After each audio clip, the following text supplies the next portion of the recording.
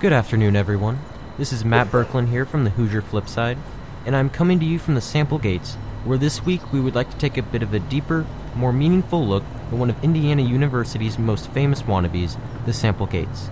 The gates, which took 88 years to finally be built, still stand as the most useless and incomplete set of gates ever created, and should serve as a reminder to all students that if our favorite limestone structure can make it this far, despite never achieving its dreams, you can too.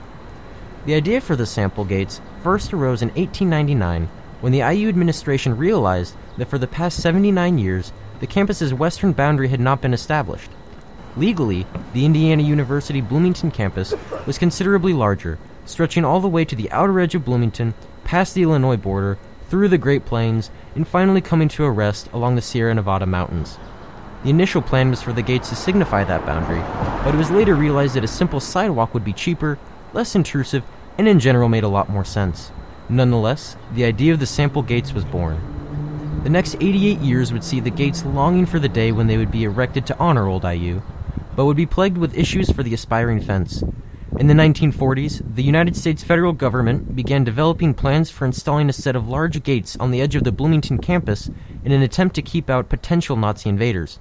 This idea was quickly scrapped, however, after the mayor of Bloomington politely pointed out that there would be absolutely no reason for the Germans to ever attack Bloomington, as it contains nothing more than a few thousand college students and some large rocks.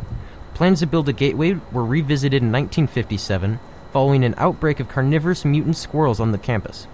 Their goal was to protect IU students from the savage rodents, but by the time the plan was approved, 20% of the student population had already been devoured, and the squirrels had subsequently died of alcohol poisoning.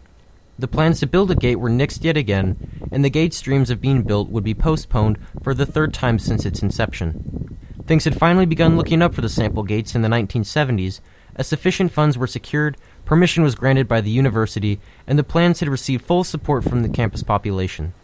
The gate's dreams, however, were crushed for a fourth time, following the tragic 1973 limestone crisis.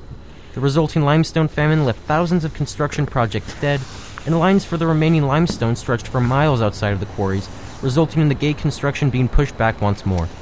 Finally, in the year 1987, it appeared as though the struggles of waiting had been worth it for the infant gates. With all of the necessary factors to design a beautiful memorial for the iconic Indiana University in place, construction was finally undertaken and the gates almost entirely completed. Unfortunately, when the designers went to sit and discuss how they would attach a door to the massive structure that they had just completed, they were unable to find any place to sit and have this discussion, after all of the school's chairs had been tossed across campus by a furious Bobby Knight. This unfortunate bout of fury by Coach Knight meant that although the gates had finally been erected, they would be sadly left unfinished and have remained so to this day. After over a century since the original idea emerged, the Sample Gates continue to stand as a symbol for those who wish to achieve their dreams, despite the fact they clearly never will. Having survived vandals, drunkards, squelching summers, harsh winters, and 28 years of Alpha Tau Omega, the Sample Gates are a beautiful example of how your dreams can carry you through almost anything, even if they will literally never come true. But maybe that's not such a bad thing.